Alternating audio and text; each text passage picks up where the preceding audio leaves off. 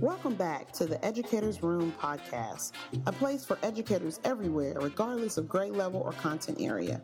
Put down your grade books and grab a glass of wine and learn with our host, Francesca. Hello, everybody. This is Fran, your host for the Educators Room podcast. And tonight we have Jennifer White. Hey, Jen. Can you take a second? We're going to talk about the Genius Hour in schools, but can you take a couple of minutes and just give us a little bit of information about yourself? Sure.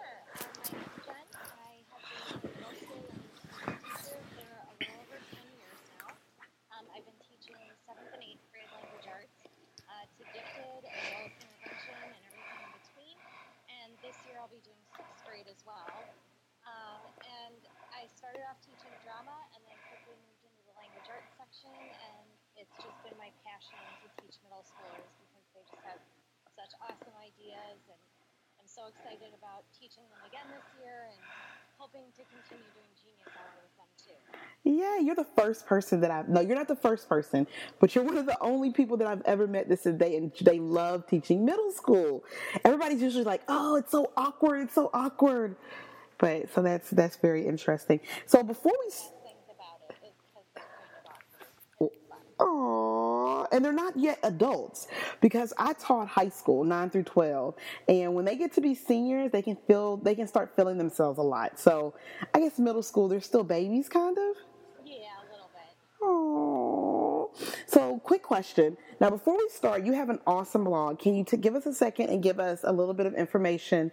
Tell us the blog address and tell us what your blog talks about. Sure. My blog is Teaching Teens in the 21st, and it's teachingteensinthe21st.com with the numerals 21. And on my blog, I like to talk about a lot of language arts strategies that I use in class, along with classroom management, organization, and setup, because that's so huge in middle school. Right. It's on task. So I talk a lot about that, along with using technology and a little bit about gifted education too. Perfect. Now, the first thing I want to start with, because I probably maybe 6 months ago, it's the first time I had ever heard about the Genius Hour.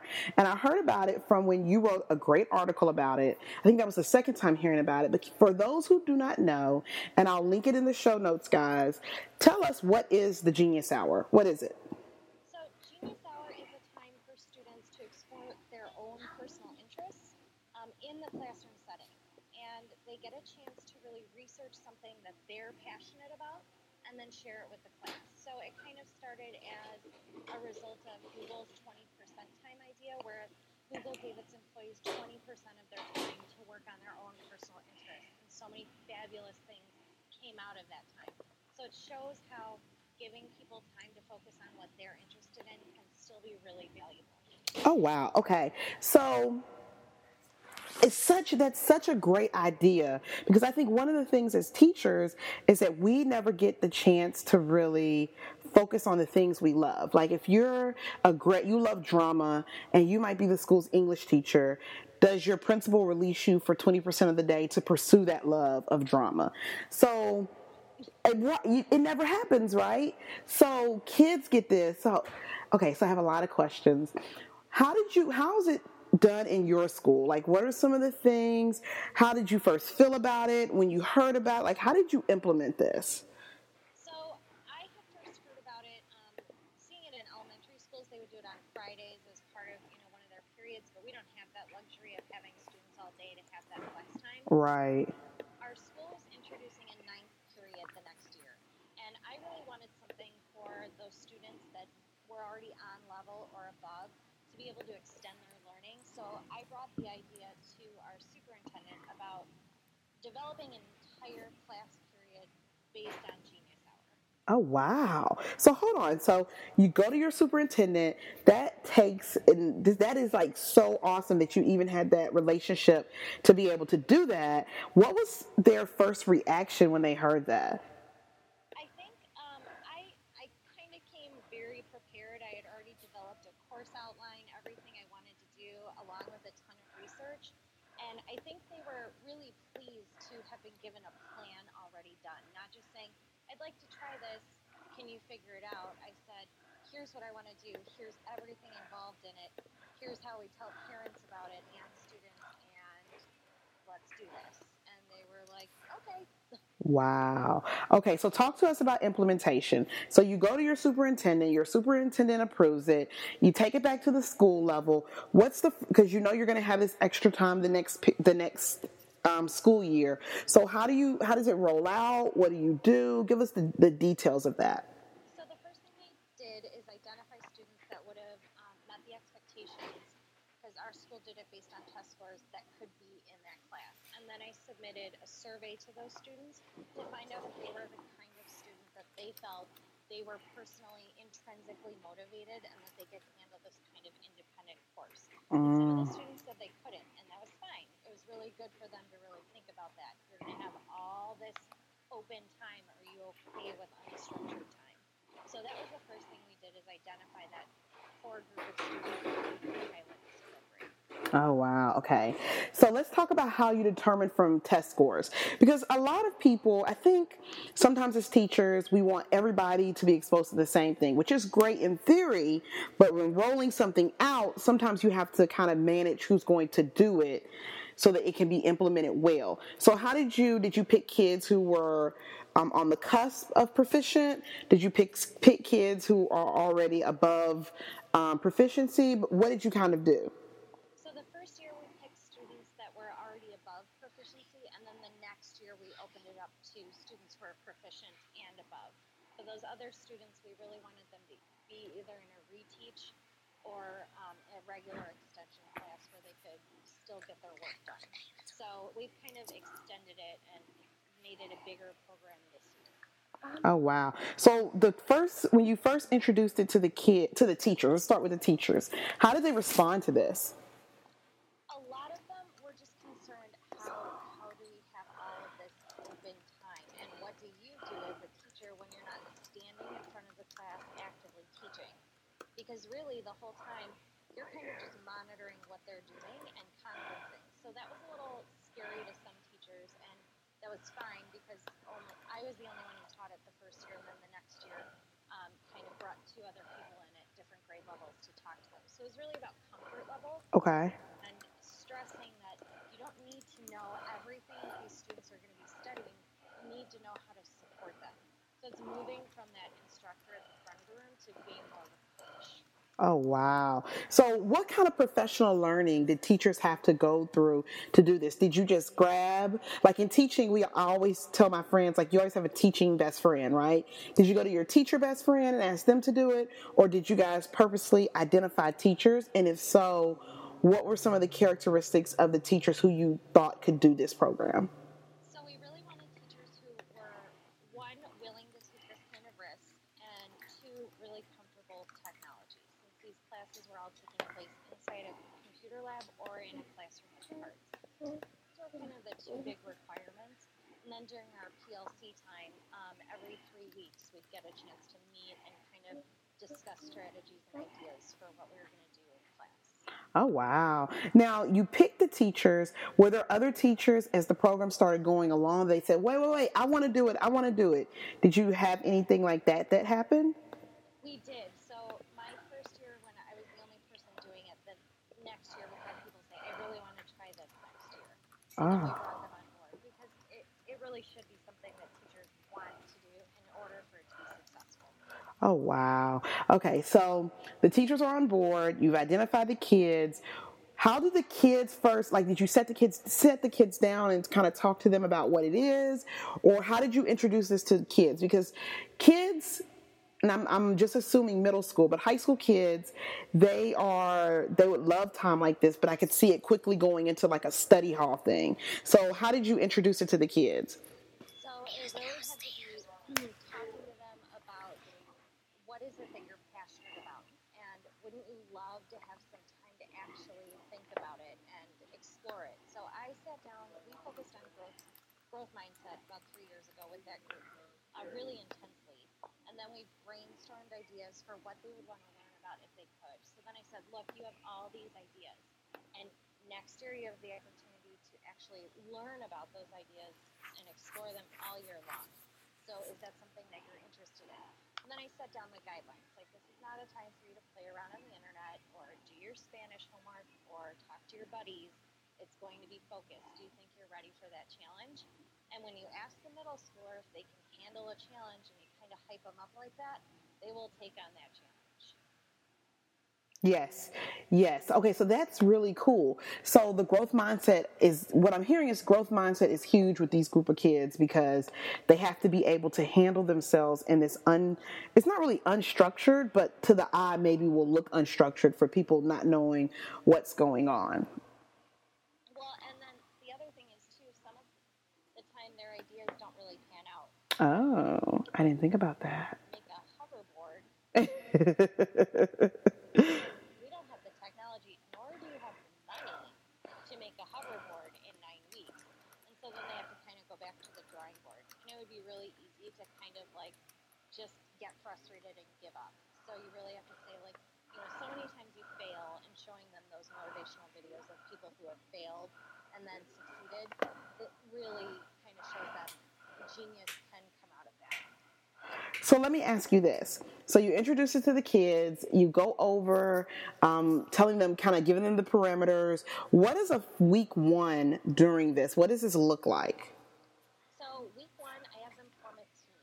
So they never work with their team. They always think they're going to do a partner project, and they don't, because that would defeat the purpose. But they have a team that they can bounce ideas off of each other. So that first week, it's about working with the team. And I actually got the idea from the show Startup You. I think it was on MTV. Oh, okay. The leader had them play volleyball and then add rules to the game. So I brought in a deck of cards for each group and made them play Go Fish and then add or change a rule with every round. So they realized that no ideas really are original. They're just changed or modified, and they evolve. It was kind of our day one activity to realize, like, yeah, we don't need to, we're reinventing the wheel, not creating a totally new wheel. So that was our first thing that we did. And then the rest of the week, we spent the time focusing on brainstorming ideas. And we just dumped tons and tons of ideas. And they worked with their group to come up with feasible ones that they could maybe focus on. So that's the whole first week. Oh, wow. That's really cool. So how do you handle, because this will be a natural question for teachers who want to implement this. Did you see any behavior issues, or no, because of the set of kids that you initially rolled this out to? Oh, no, definitely still see behavior issues. Because Okay. they're middle schoolers and they're totally impulsive. Right. Kids that, are coming up with like wacky ideas, or maybe not being super positive or respectful of other people's ideas. So we sit down and talk about that too, and how you really need to respect each other's ideas and each other's time. So you're not bothering somebody all the time. We set down a lot of ground rules for what a classroom period should actually look like. Right. Okay. So. Constantly asking somebody else for their opinion. Right. Let me ask you this. So the first week, the kids, now explain a little bit more in detail, like what do the kids do during that time period? Like how do they, I know they pick their passion, but how do you, like what parameters do they have? Like explain that a little bit more. Okay. So what they do is once they pick their topic, they fill out a proposal form. So they have to develop an essential question. So it's kind of like any unit that a teacher teaches. There's this essential question guiding that unit. So that's what they develop. And then they identify who the audience is, or their user base if they're developing a product for the project, and explain why it's worthwhile. And then they have to consider what they want to learn and create a timeline for what they're going to be doing over the next 9 weeks. So they actually have to sketch that all out in advance. Oh, wow. Now, I know you're saying all of this, and you have a blog. Do you have any of these documents on either your Teachers Pay Teacher store or on your website? Do you have these documents for teachers? I actually have the whole course outline along with the tips and tricks, the proposal form, how to write an essential question, and then the weekly blog topics and outlines that Okay. I do during that time. So that's all available on my Teachers Pay Teacher store. And guys, we'll have a link to that. So I want to say this, if you're going to implement this, don't try to reinvent the wheel. She's implemented it. This is a great tool. Well, let me not say, I haven't seen it, but I'm assuming it's a great tool because I've seen some of her other stuff, but I'm just so interested in this. So let me ask you this also. So the kids have all of this. How are kids graded during this Genius Hour? So I give them, it's a pass-fail class. So that's not always an option for most teachers or most schools, but for me it was really like, did you attempt to try to solve this problem? Yes or no? And even if they failed, they would still pass if they put in the effort to try. They also write a weekly blog topic and then comment on each other's blogs, so that was a big part of their grade. Oh. So the actual presentation, and then a separate presentation grade for how they did, which they had to have it memorized. They had to kind of make it like a TED talk and engage the group. They got graded on their pitch that they gave to their groups. There are a lot of grades along the way. And then during our conferences, that was kind of my informal assessment of where they were at. Okay, so that's really good to know. So midway through, give us some of the things that you wish you would have done differently. Tell us if you could redo that whole first year, what's something you would have changed? So something I would have done more of is the first year I didn't focus on the presentation aspect as much. About the ideas, because I had never done it before either. Genius Hour was my Genius Hour project. That's cool. We'll find out. So that would be my big focus, and that's why I changed that this year. That presentation, those communication skills are so important. Because the first year was a lot of reading off the PowerPoint, things like that. So I would completely focus on working on that, along with I started this year doing on Mondays. We would do an actual technology skill, so like research skills and how to Google correctly, and how to cite sources and avoiding plagiarism. So implementing that on Mondays as a mini lesson is super helpful, and I wish I had done that from the very beginning. Oh, wow. Okay, so what's something that you feel like you did really well with it being your first year? I think really letting the kids come up with such a huge variety of topics and not saying no. I really had to stop myself sometimes from saying, I don't know if that's a good idea. I just kind of let them do it. And the projects they came up with were so varied and amazing. I'm so happy I kind of let go in that aspect and I wasn't on top of them. Oh, okay. So the first year ends in Genius Hour. What do the kids do? Do they take a final exam, or is it more they have to present their final projects? How do you end the year on that? So we actually did one project a quarter. Okay. That was really nice. They would research something for 9 weeks and then present. So it was more like 4 huge presentations throughout the year.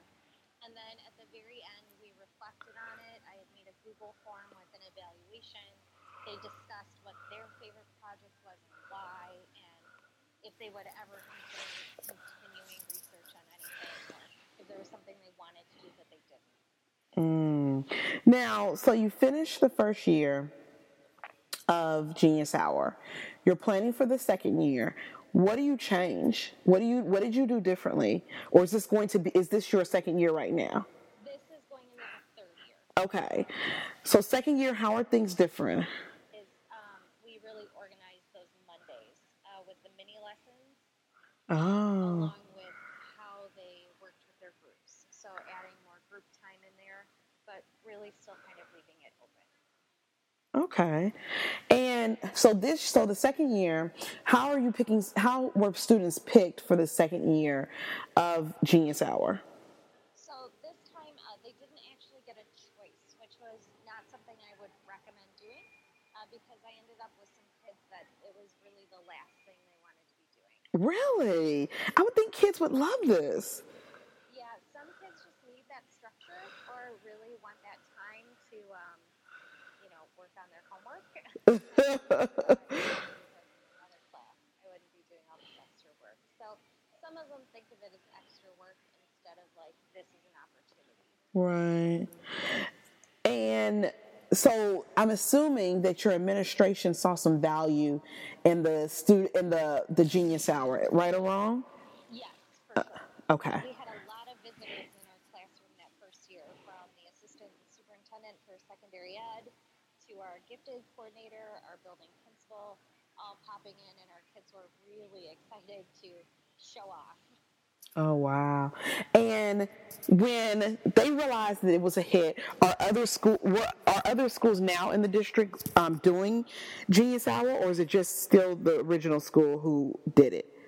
So when we met with our PLCs as a district, some of them were talking about the idea of getting on board, but we never got a chance to meet really with the other middle schools. So I'm actually not sure if they jumped on board and did it in the same way or modified it, but they definitely had piqued their interest. Mm. And so the second year, everybody does it. How do you implement it school wide? Like, what are some things that you saw that you guys as a school did really well? What are some things as a school you said, maybe we should have done things a little bit differently? So some of the things that were done really well is we implemented it at sixth, seventh, and eighth grade level. Okay. So I think the three of us that were doing it really did a nice job with scaffolding some of the skills that we wanted to focus on, Okay. specifically technology. But something we really struggled with was not realizing that sixth graders really don't have the attention span to do a 9-week completely independent project. They want to break it up into mini projects and more teacher focused with ideas. Seemed to be, that was kind of a learning curve for all of us. Yeah, and and a lot of that is because you mentioned something that I forgot to address, and it just popped in my head: technology. Can you take a second and talk to us about what technology was like during that first year and how you changed it, like specifically what you changed your second year? So the first year, I was still learning all the Web 2.0 tools that they could use to do their presentation. But really, all we needed that first year was our classroom set of laptops, and then I had a Weebly account set up for students for their personal blogs. And then we just needed access to the internet. Okay. The next year, what I changed is I had students do an evaluation of the web tools, and I kind of narrowed it down to a list of these are the tools you can use, and here's what I don't want to see, which is 28 Prezzies, and I the can't. tools they could use. They couldn't use one more than once. That way we don't get someone using Powtoons all year. Oh, wow. Now, the different mediums they could use, you mentioned Prezi, you mentioned Powtoons. In that bundle that you're selling on Teachers Pay Teachers, is there a list of presentation tools? Or if so, can you give us an example of some that you really felt like helped your students be really creative? So I think I might have a list on my blog. It's not in the Genius Hour handouts I have, but some of the ones I really liked was seeing the infographics. Oh. And I really liked seeing Storybird being used. Oh. Interesting for people presenting ideas. There were a bunch that were really great. I had some students just do it completely on their blog, and that was really neat. Some of them created web quests with interactive maps. Oh, wow. That sounds cool. So I'm Googling These this. are ones we use, but they're not coming into my head right away. Okay. And was there a budget set up for this class? Do you need a budget? You don't. I actually had already purchased my own Weebly account, which I'm sure a lot of schools, or if you have Google, you can just use Google Sites. But we didn't need anything else, which was great. Oh, We that's, needed laptops and internet access. oh wow. And so what do you do in the Genius Hour if a student like they have a project, they've completed all of their planning materials, and then one day they just feel like not doing work? How is it handled? Is it handled where kids work at their own pace and you kind of counsel with students if they're getting off track? How does that work? So they totally work at their own pace, but I keep an eye on them, and I do conferences with them a lot. So I will Mm, do it on Fridays or as needed. So I would see students that were kind of like just not feeling it that day. and I would just kind of sit down with them and have a conversation because usually we could find out that they maybe hadn't thought out exactly where they wanted to go. So just by having a quick conversation with them, kind of giving them some, well, why don't you look into this? Or why Mm. don't you check out if there's any research on this or see what other people are saying? And kind of guiding them to get back on track. Mm. And I think it's so important because in high school, this maybe could work with every grade level. Maybe not ninth grade, depending on how you roll it out. But I think kids would feel, first off, shocked that people are asking them to kind of invest in what they're interested in. And then they would kind of feel liberated because so many times at school, especially high school, we tell them what to do, we tell them what they're going to take. But now we're saying, okay, now you tell us what you're passionate about.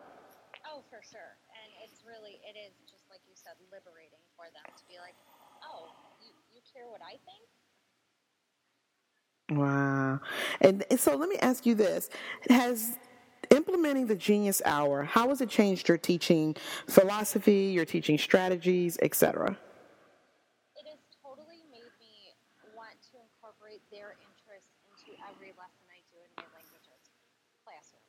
So, really seeing that they have such varied interests. Middle schoolers and high schoolers don't just care about Snapchat, believe it or not. Um, so seeing that like they really can think deeply about things showed me that I can take my lessons to a much deeper level than I Mm. ever could in the past. Because I think we just kind of assume sometimes that there's some superficiality that goes along with adolescence, and that's not really the case.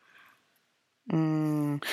And that's so important because as a teacher, I now work with instructional coaches, but my thing was how can I get the kids engaged as much as possible? So I always had to think of out of the way things like text to use. I always wanted them to see the value of English class is not just Hamlet. Like Hamlet has a much better storyline than just somebody dying. It's sex, love, murder, rock and roll, all of those things. So I have to ask, when you doing this and you helping, have other teachers reached out to you to say, "Help me. How do I implement this?" Have you noticed that you've become the spokesperson for this program in your community or in your school or your district? I have definitely seen it in my school, especially, but then I get a lot of questions on my blog and Facebook page too, because I think a lot of people really want to try this out, and there's not a whole lot out there except for at the elementary level right now. Oh, yeah. And, high school, middle school, and high school, it literally gets neglected a lot of times. There's a lot of emphasis on elementary school because the kids are so little, but kids in high school, this is like awesome for them. So I have to ask, and, maybe what have you can teachers implement this if they don't have a class period set aside for it? Can they implement this class in their regular class? Like, can they do anything like that? Yes, I'm actually moving to a new school this year, so Yay! sweet because I won't have this as an entire class period this year. But even if you're just in your regular classroom, it still fits all of the standards if you follow Common Core or any standards for speaking and listening, for research and analysis, for writing. Um, all of it can be covered within an English classroom, a social studies classroom, and it's really such an amazing thing for them to do. Like I would switch it off maybe with silent reading, which I still think is super important. Exactly. Very important. So I still totally think it can be done, even if you could just devote one class period a week to it. I think it would still be really useful for them. Now, I want to turn. I want to start talking about something that's a little bit different. It's still Genius Hour. This is really. I hear the passion in your voice with it for students. But how awesome would it be if teachers had 20% of their time they were able to use to what they're passionate about? Have you thought about this? About addressing this for teachers and what they're passionate about? I think it would be so great. I think it could completely refocus planning time if that's something they're blessed enough to have. Right. It during the day and not always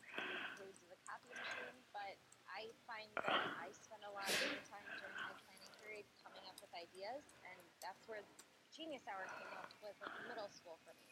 So I really think it's something that's so important for teachers to do. Is not just focus on the curriculum, but focus on how you can be a better teacher too. Mm.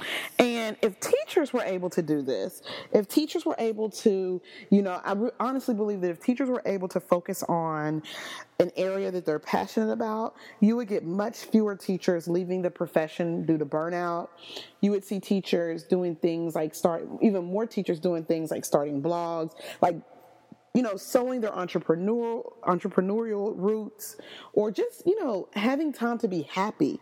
I think sometimes we are so jam packed to teach this curriculum, discipline these children, do these PLCs, contact these parents. Nobody really thinks about, how do you keep teachers how do you keep teachers happy?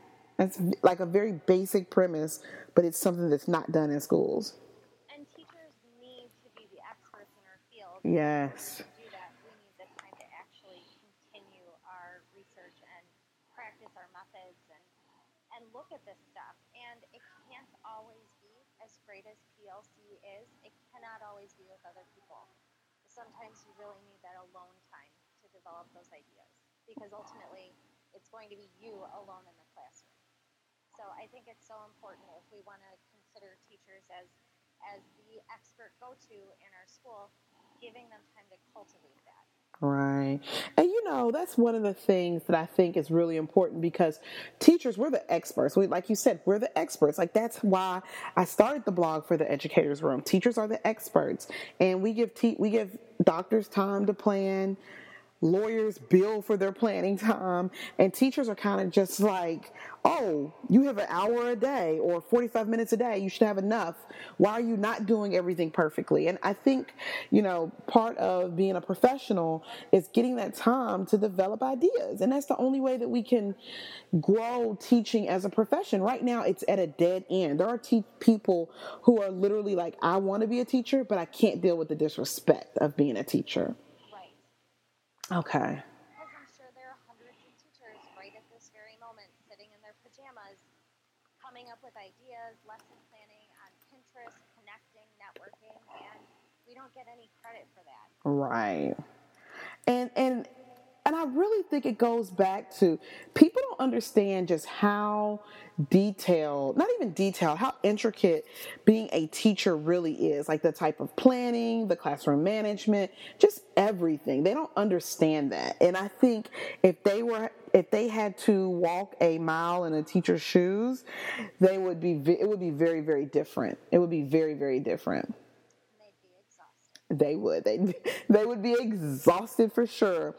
So we're wrapping up. Is there anything else you want to say about the Genius Hour, your implementation, anything you want to tell teachers? Just go ahead. It's yours. Really, I just want to say, if you are wanting to start Genius Hour, just jump in. You don't need this whole plan ready to go. You just need to be brave enough to jump in there and take the ride with your students, because they'll teach you along the way. And it's such an eye-opening experience to meet with your students on that different level, and it will completely change your relationship with those students. When you see a student researching mop shoes one quarter and then the roots of prejudice the next quarter, it's just going to show you how multifaceted these kids are and give you such a bigger respect for them. Now, can you tell everybody where they can find you? Tell them one more time. And guys, it'll be in the show notes, but tell them one more time where everybody can find you if they're looking to look at your website. It's beautiful. I know you have a thriving Teachers Pay Teacher store, but kind of tell everybody where they can find you on the interweaves. Again, my website is teachingteamsin21st.com. You can find me on Instagram and Twitter. My handle is @JenBlanca. JenBlanca, my very creative. And then my Teachers Pay Teacher store is also Teaching Teams in the 21st. So this is awesome. I'm super excited. Guys, in the show notes, I'll link to all of her social media. Please take a second, share this video with anybody who's interested in the Genius Hour. And join us next week. We're going to talk with we have a really great episode coming up where we talk about a teacher who quit her job and moved to almost like a sustainable farmland. And she's going to talk about why she did it. So join us next week. Jen, just hold on for 1 second.